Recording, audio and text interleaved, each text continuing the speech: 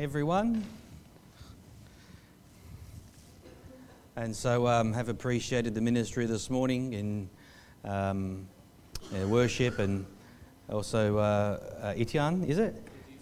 And the sharing there of the persecuted church. And so it is a reality, and it kind of we'd be ignorant and foolish to think that, especially here in Victoria, out of all of Australia, some of the things that are going on and how these are encroaching upon various freedoms that we have taken for granted in many ways. And so we need to be faithful to preach the gospel, stand for the gospel in light of the spirit of the age in which we live, and also be forever mindful of the dangers that are inherent within Western civilization and the prosperity that God has blessed the West with, but really must be harnessed also for the kingdom of God and His purposes. Amen? All right, well, let's proceed. Let's move on. And I want to share from the Word of God this morning, and Romans chapter 6. And I want to focus on a particular scripture, and more so a particular word that we will zoom in on a little later. But I want to share this in the context of really what is quite a significant aspect of my experience and journey as a Christian over the years as a Christian and also in ministry. Knowing that obviously I've been here at Kingsway for some 7 years, thereabouts, and prior to that for 20 years I was with the previous fellowship that I was serving in all that time. And I ran into some difficulties, and as I was working through various issues, which I'll kind of touch upon as we move forward, I had the opportunity to speak with the founder, who is American-based, but he had ministered many times over the years. And in saying this, is a wonderful, he's still alive, is a wonderful man of God. God has accomplished much through him.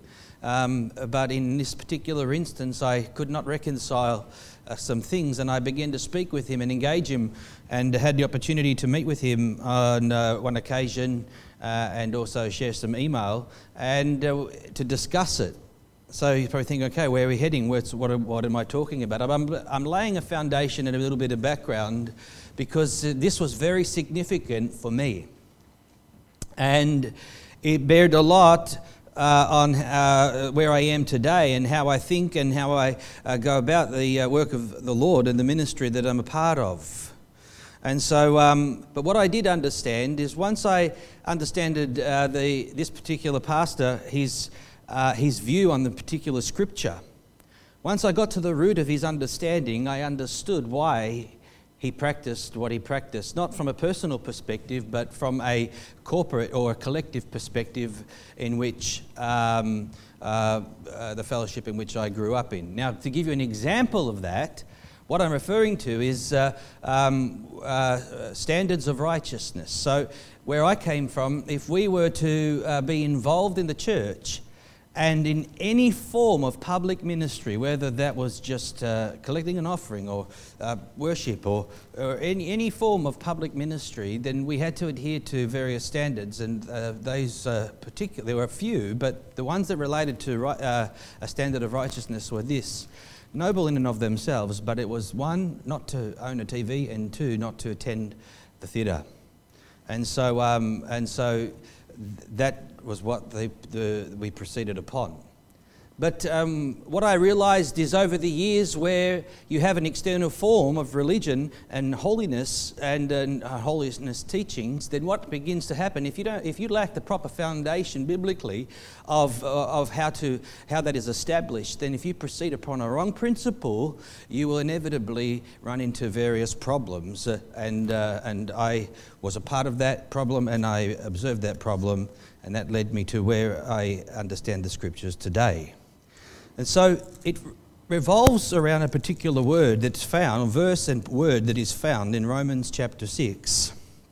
And it's this word that's used here in the New King James. It's called reckon. Reckon yourselves. So this word reckon. Now, it's just in the context of everything, it's just one particular word, but it actually has great significance and implication in terms of what Paul is teaching and practically how it applies to us as Christians to live the Christian life in the sphere and context of holiness and Christian sanctification, to be more specific. And so it's important that we understand, one, what the Scripture says, two, how to apply it, and three, how to live a life that is acceptable and pleasing unto the Lord, because the greater context of what Paul is addressing, as we will discover, relates around Christian sanctification. It relates around the issues of righteousness. It relates around the issue of holiness, these biblical teachings and doctrines that we find in the Scriptures. But yet we find over the years can cause various controversy for various reasons.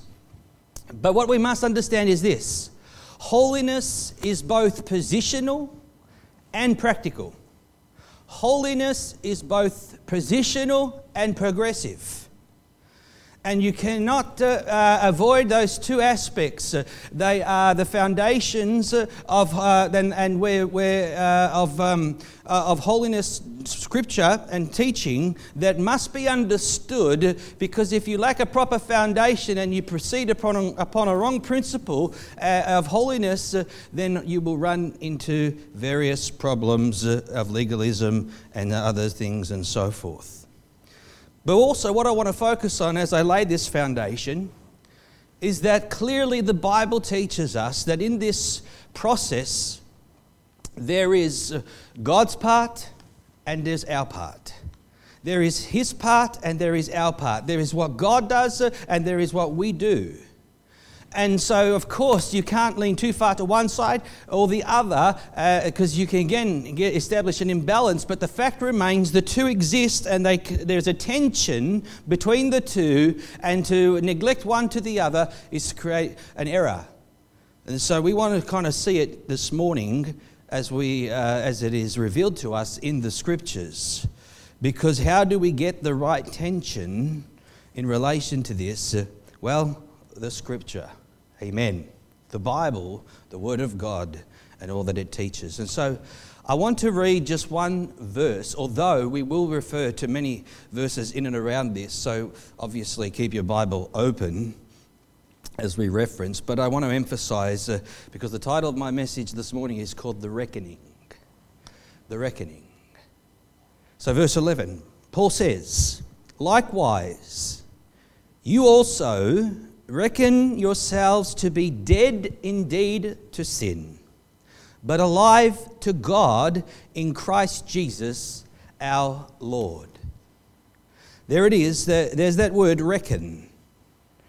And so let's put some context to a very potent truth and declaration that Paul is making here in this particular scripture. Because the book of Romans, and Paul is writing, and we call this establishes fundamental Christian systematic doctrine of the gospel of Jesus Christ. We make Romans the fundamental in relation to that. And to a great extent, rightly so. But it is important to understand the various things that Paul is addressing in this particular letter, and and having just studied it, and I know that others have studied it as well, you will realize that in the various first chapters, Paul is dealing with the issue of justification. That we are freed from the guilt of sin, the penalty of sin, and we have been declared and imputed with the righteousness of God. And that is our position. So he's dealing with that, and he's also dealing with the fact of how God in Christ has dealt with our sins. That is, having transgressed the law of God, being sinners, we have committed sin, and as a result of that, Jesus' death and His resurrection and all that He has accomplished in the work of Calvary, it accomplished our justification, that we could be made right with God, and our sins, as Brother Colm was pointing out, having been cast into the sea of forgetfulness and all the various things as far as the east is from the west, our sins, that those things that we have committed against God have been done away with. Praise the Lord. But you see, now in chapter 6, Paul is not dealing with the issue of our sins, but rather there is a shift, and he's dealing now primarily not with justification, but he's dealing with sanctification. And in dealing with sanctification, he's dealing now not with our sins in the plural sense, but he's dealing with our sin, or in other words, our sinful nature. And in speaking about this, he's trying to demonstrate that God in His grace has made provision that we don't have to live anymore under the power or dominion of sin in which we once did when we were outside of Christ. And this is important for us to grasp. And so now we're dealing with the fact that sin no longer is to have dominion over us as Christians, because we have been set free in Christ Jesus. And so we know that this is the context, because we also know that earlier, just in chapter 6, Paul raises the question that some might be thinking, because he's talking about God's grace and how abounding it is and how wonderful and glorious it is. And where sin abounds, grace abounds so much more. And so grace, the grace being the foundation of the gospel, and yet, but the misinterpretation of that is, well, then if grace abounds as a result of my sin, then hey, can I continue in sin that grace may abound? And Paul says, no, you don't understand God's grace. You're misunderstanding God's grace.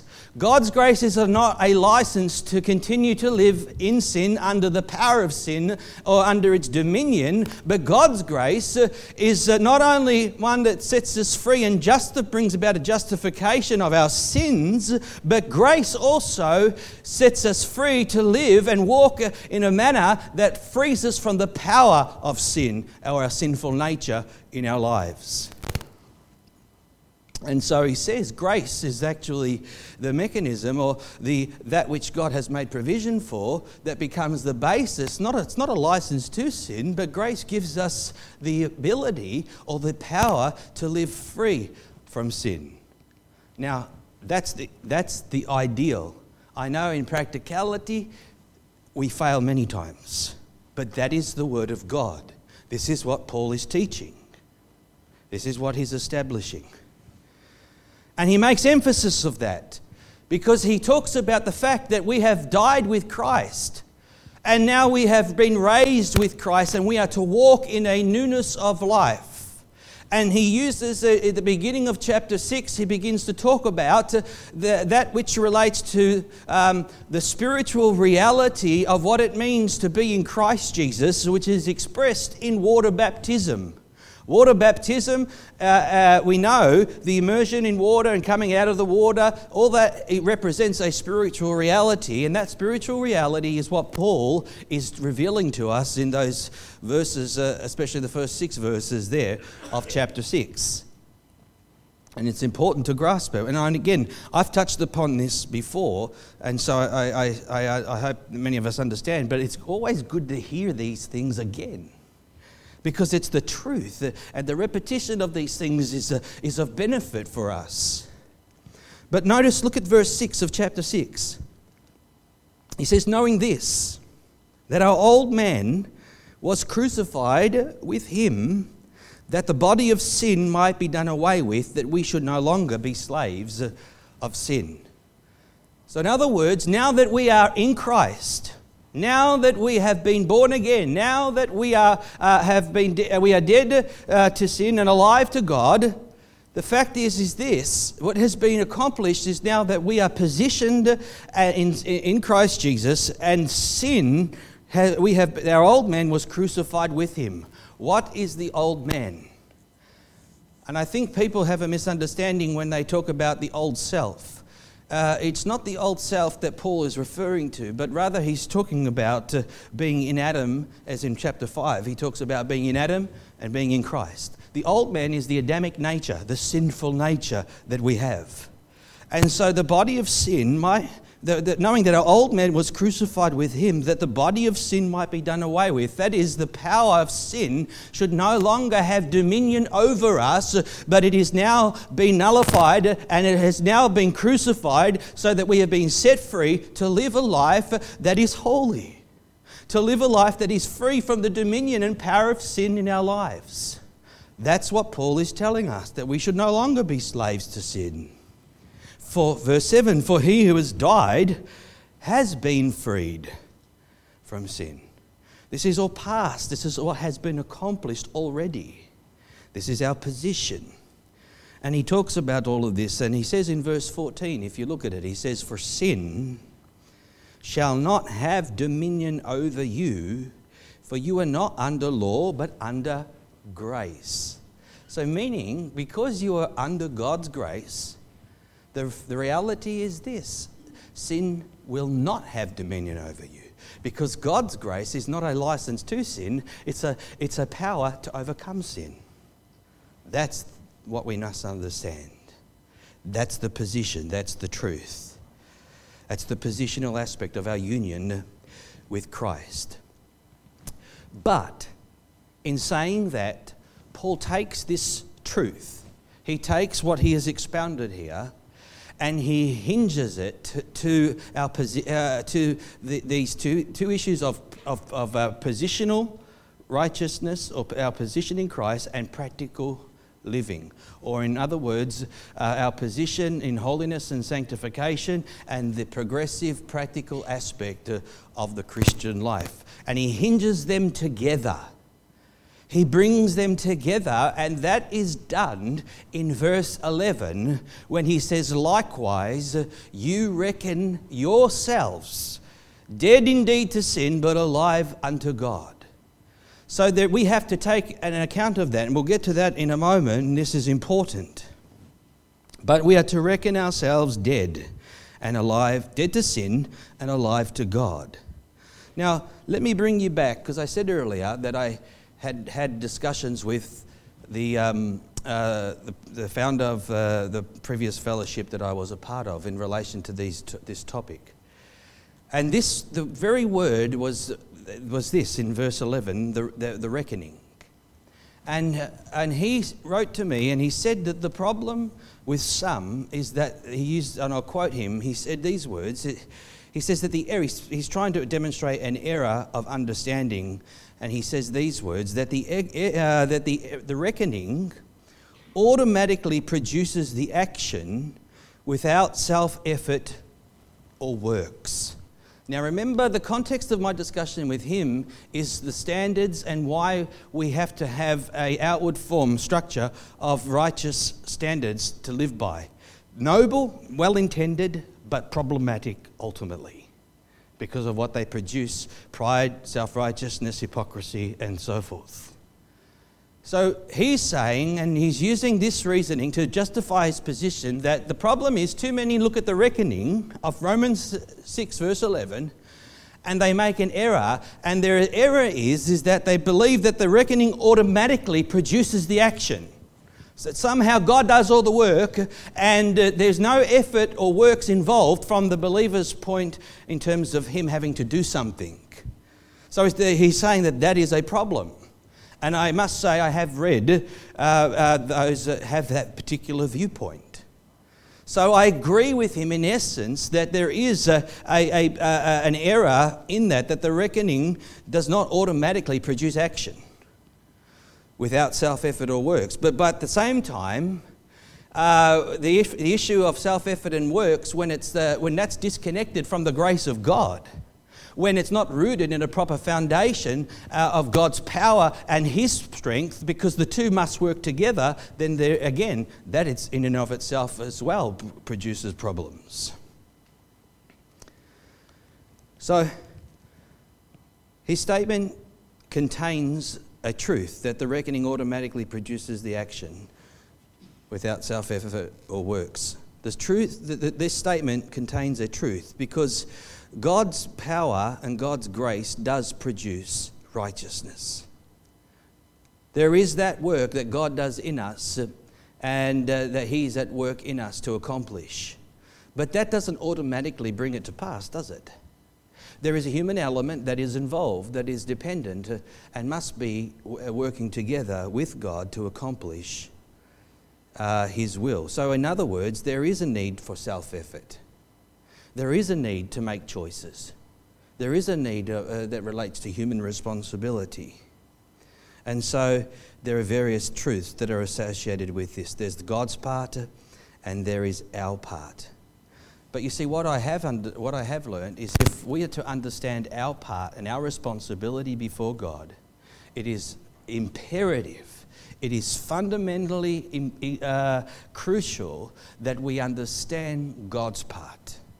You have to have a proper foundation, because if the foundation is wrong, then you will proceed on a false principle, and you will, as I said, you will run into problems. And this is what happens in people's lives, because they think, I've got to be holy, I've got to be righteous, and so they do everything with being not understanding God's grace, not appropriating God's grace, and so it's all rooted in their self-effort and works. And ultimately, they find themselves all entwined in legalism. They find themselves constantly failing God anyway.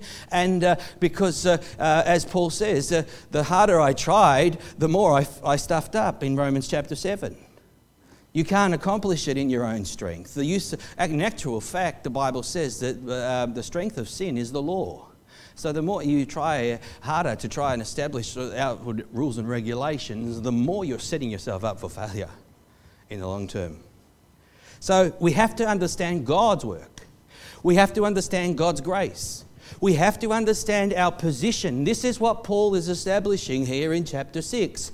But then he hinges the two together, because they can't neglect practical living. Oh, well, I'm under God's grace. I can just do whatever I want. No, you can't. You can't, because you have to now connect the two together. They have to be married together. There's the positional and there's the progressive. There's the positional and the practical. And it's found in verse 11 where Paul uses the word, reckon yourselves indeed dead unto sin.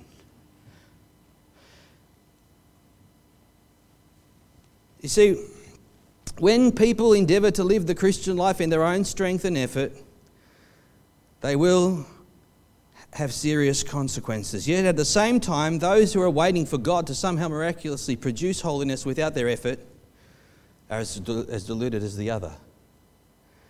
So what I'm saying is you have to have a balanced understanding, because there's errors on both sides if you don't have a proper foundation. And so I want to try and just present to you a foundation this morning. And so let's start. It's found in the scripture, but we'll start in Philippians chapter 2, verse 12. You can go there with me. Philippians chapter 2, verse 12.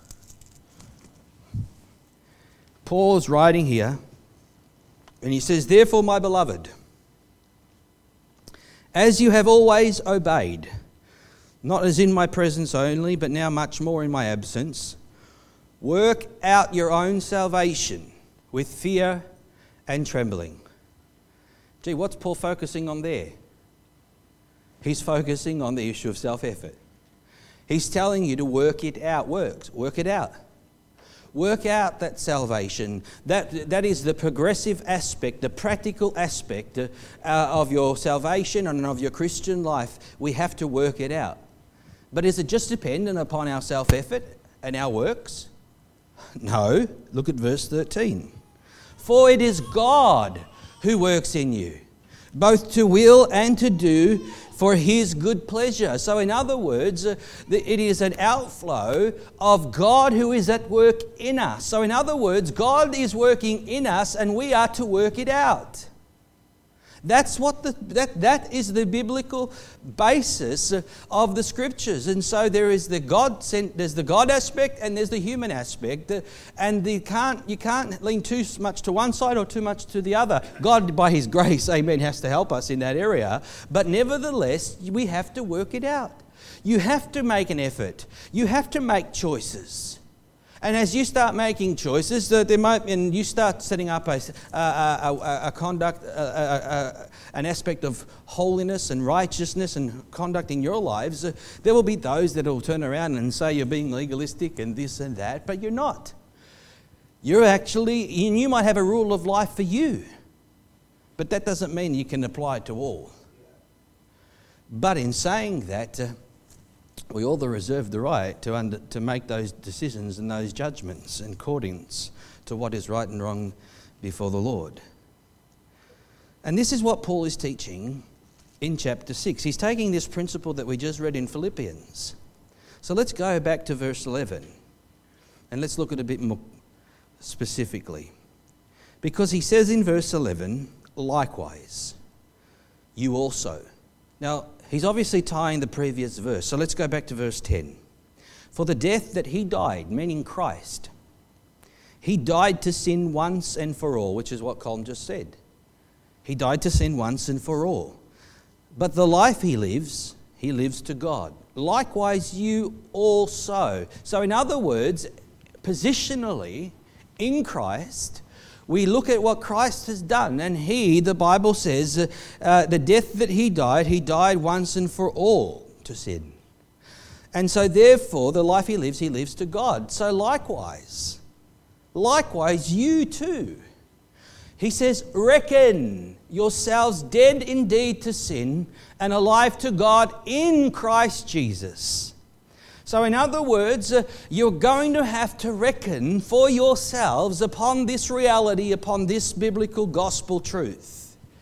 Because failure to do so will not bind you or root you in to what he has established in those previous verses of chapter 6 of our union with Christ and the newness of life that we are to walk in, which is going to involve not only, yes, thank God for our position, but practically it must be observable, it must work itself out in our lives. Reckon yourselves dead indeed to sin. Now let's look at this word reckon. What does it mean? You might have heard people use it in the English language. They'll say, they talk about some situation. They go, well, I reckon it'll be okay. I reckon it's going to be all right. It's the old Aussie equivalent, she'll be right, mate. Or I reckon that there's going to be a stock market crash. That the stock market's going to crash. I reckon that's going to happen. And so when we use the word reckon, what we are doing is we're inevitably saying that as I calculate, as I consider these things, this is my conclusion. And so Paul is telling us in the same way to reckon yourselves dead indeed to sin and alive to God in Christ Jesus. Now, in the Greek, this word, I'd like to pronounce it, but I get tongue-tied. What? There you go. I won't even try and repeat it. But the Greek word here means to regard as something, or in other words, it means to take an inventory, to estimate, to conclude, to calculate. So in other words, Paul is looking at the fact of Christ's death and what he has accomplished, having made us now justified before God, verse chapter 5, Romans. And now he's talking about the fact that we have, now we are free from the power of sin in chapter 6, 1 up until this point, and beyond as well. And so he says, reckon yourselves dead, calculate, or in other words, it is come to the logical conclusion of this reality. In other words, if I said to you, what does 1 + 1 equal? 2, right? I hope you got that right. Maybe 11. So 1 + 1. And so, in other words, Paul's saying, calculate this fact that this is our position, this is our union, so reckon yourselves dead indeed to sin and alive to God. And so then he goes on to say that sin should not have dominion over you. God's grace empowers us to live a life that is holy, a life that is practicing righteousness. And that's what he goes on to talk about and address in a practical sense. You see, the gospel must be rationalized. It is logical. It is systematic. As you read Romans, Paul's taking us systematically on this journey of the gospel of Jesus Christ. And we have to grasp that reasonableness. We have to grasp that logic. So when Paul says, reckon yourselves dead indeed to sin, we must understand what he's telling us to do. Otherwise, we'll just think, oh, well, I can just do and live the way I want. Thank God for his grace. No, that's not what Paul's, and that's not what God is saying.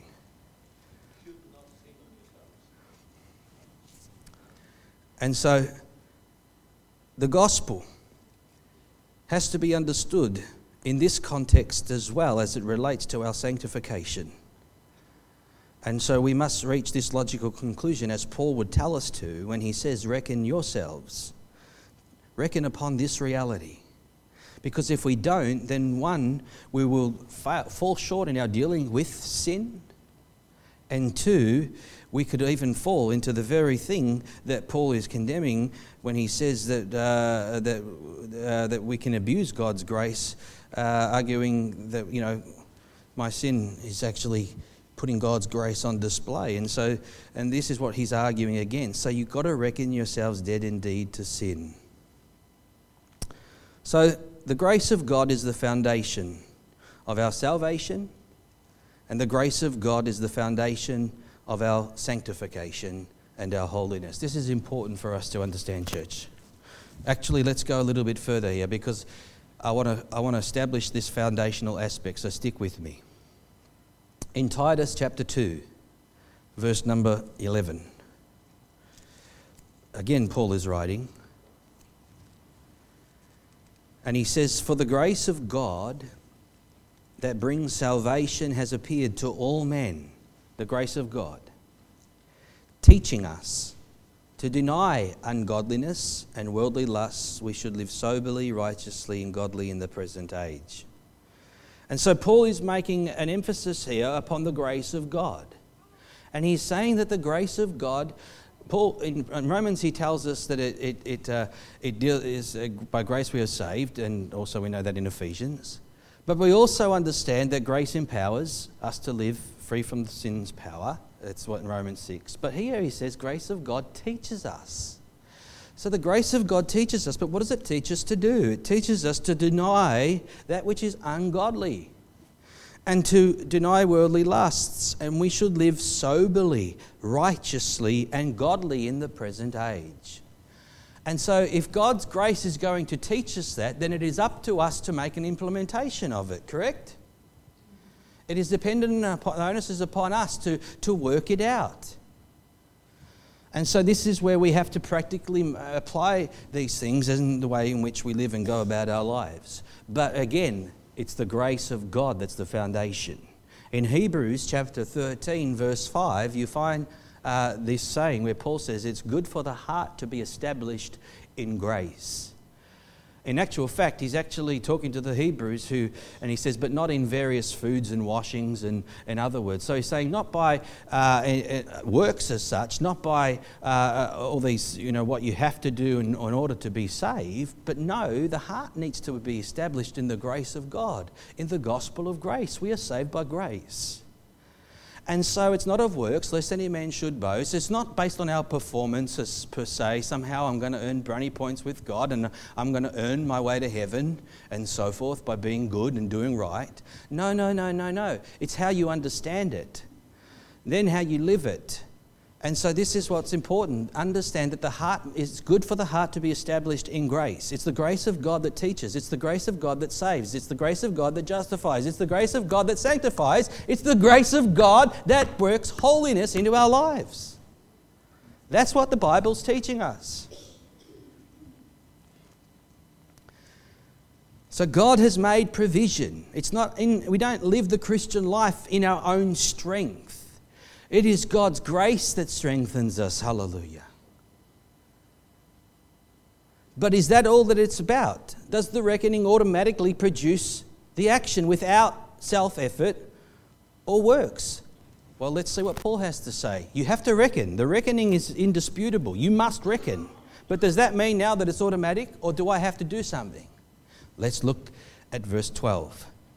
Therefore, do not let sin reign in your mortal body, Paul is taking the spiritual reality and now he's making a practical application, and he's telling you, in light of the fact that you are to reckon yourselves dead indeed to sin, calculate, understand the gospel, understand the provision, understand your position, but now understand the practical responsibility.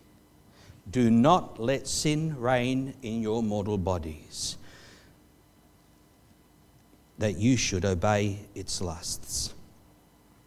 And so you see the emphasis here. There is God's part and there is our part. He says in verse 13, and do not present your members as instruments of unrighteousness to sin.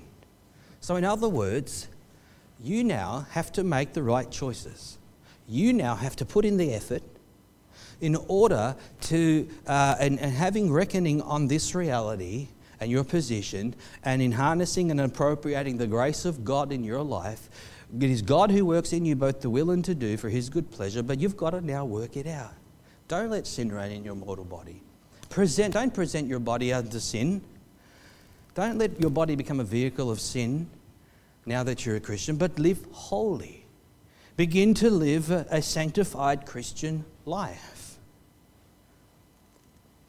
And you can read further down in these verses, in verse 13, let's read it. He says, don't present your members as instruments of unrighteousness to sin, but present, yield, do, this is your part. Present yourselves to God as being alive from the dead, and your members as instruments of righteousness to God. And he goes on to say, look at verse 15. What then? Shall we sin because we are not under law but under grace? See, they're still thinking in light of this fact. Or Paul's posing at least this question so that thinking that people might misinterpret him. But he says, do you not know that to whom you present yourselves slaves to obey, you are that one's slave? So in other words, Jesus has set us free. We are in Christ. He whom the Son sets free is free indeed. Now live in that freedom. But how do I live in that freedom? Understand God's provision, his grace, his power. I can't do it. I know you can't do it. The harder you try, the more you're going to fail. But when we're broken and humble ourselves and say, God, help me, then God will give you that grace. And I tell you, I remember personally in my life where I found myself under dominion of a particular sin in my life, and I said, God, and I wanted to be free. And then this thing would come up, and it's like, why, Lord? And I learnt this lesson, and where it says, do not let sin put to death or mortify. And it's like, wait a minute.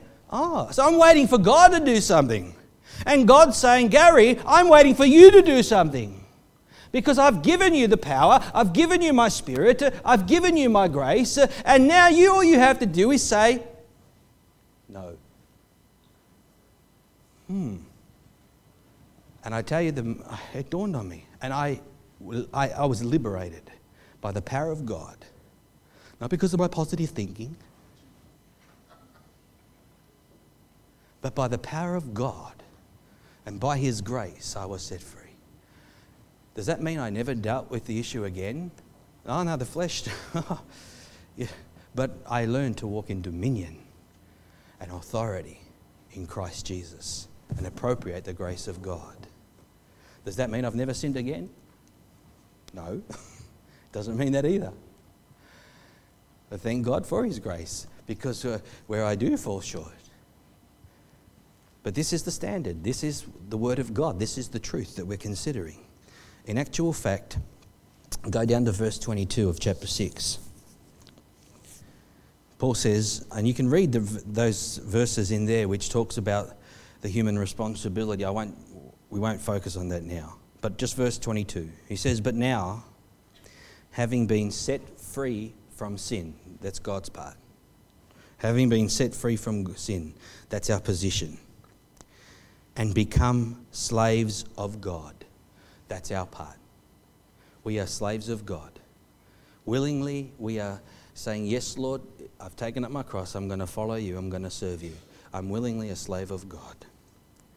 So that's the obedience. And then we have, it says in verse 22, it says you have and have become slaves of God, you have your fruit to holiness. There it is. You have your fruit to holiness. Holiness is the fruit of the Spirit. Holiness is not an external form of works. When you put it up in that, and it's based on how we understand things. When you put it up externally and set it up externally, you fail to grasp what holiness is and how it is produced. And so Paul says that so God done his part. He set us free. He's put us in Christ. We are slaves of God. That's our part. Willingly, we're making those choices of obedience to submit to him and do right. And the fruit thereof is holiness. And it is a fruit that comes forth from God.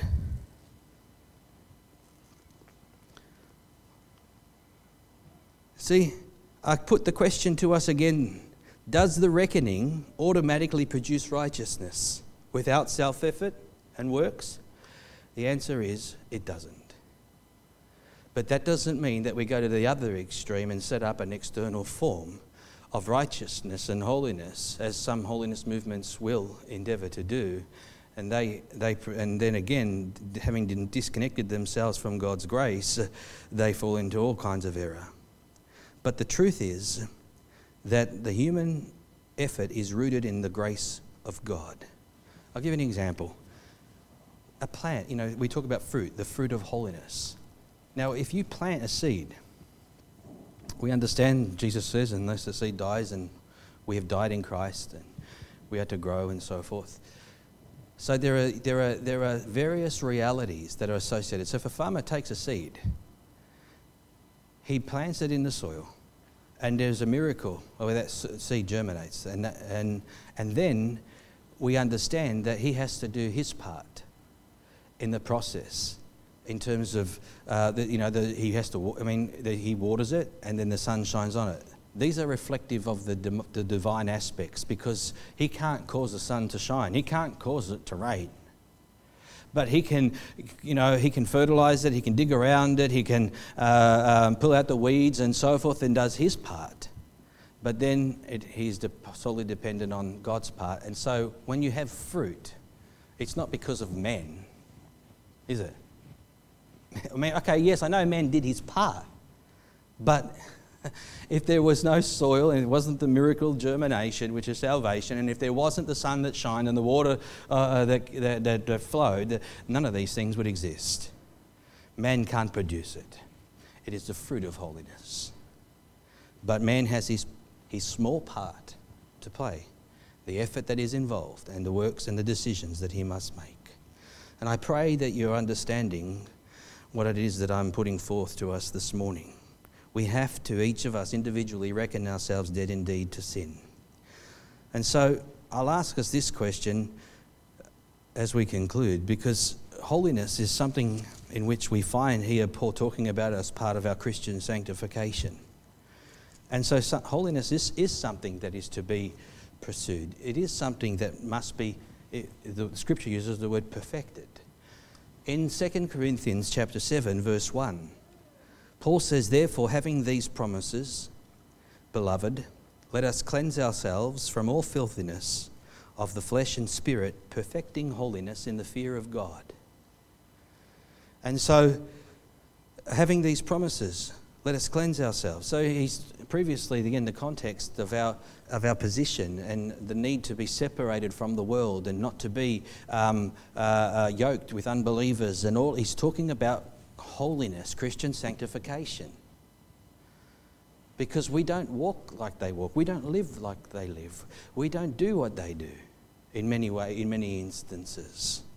And so therefore the Bible says, cleanse ourselves from all filthiness of the flesh and spirit, perfecting holiness in the fear of God.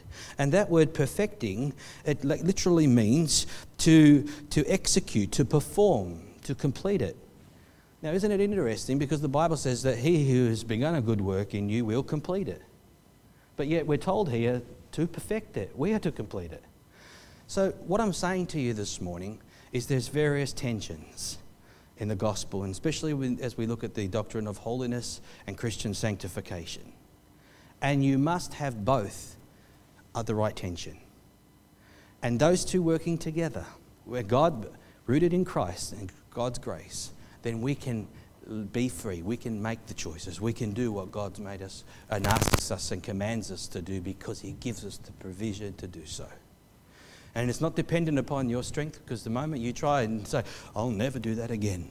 Okay, just wait and see. And so I pray that God is helping us to understand these things this morning. And may God bless you through His grace and through His word. Reckon yourselves dead indeed to sin and alive unto God in Christ Jesus. Let's pray. Hallelujah. Father, we just thank you this morning, God, for your precious, precious word. My God, the work that you have accomplished at Calvary. God of our union in Christ. Lord, of the blessings that we have received. But I pray, Lord, let us understand that we must reckon upon these glorious truths. We must reckon upon the fact that of what you have done and who we are in Christ Jesus. And Lord, help us to practically live and apply these things in a manner that is acceptable in your sight, Lord, as we would progress upon this path of sanctification and perfecting of holiness in the fear of God. I ask, Lord, your blessing upon the assembly in Jesus' name. Amen. God bless you all this morning.